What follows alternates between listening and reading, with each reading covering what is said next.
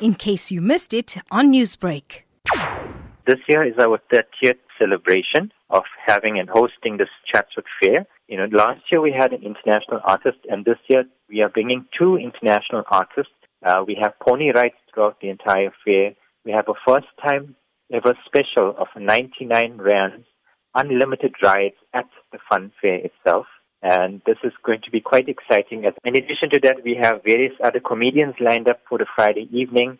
As you've mentioned, Krishna, that the highlight of this year's ABH Fair will be 2 of Bollywood's well-known playback celebrities. Who are those celebrities? We have Amit Kumar, well-known son of Kishore Kumar, as well as Abhijit Bhattacharya. And has the celebrity lineup affected the price of tickets? Yes, our normal prices for the fair was 20 Rand for adults and 10 Rand for children. And just on the Saturday, just to bring the international artists to the fair, the price would be 35 Rand for adults and 20 Rand for children. This is one of our biggest fundraisers for the year. With a lot of cost-saving initiatives and with the support of the community, we've brought down our deficit to 500,000 Rands a month, but that's still a huge deficit. So, we're hoping that this fair itself can assist greatly in at least reducing a month to 2 months of deficit.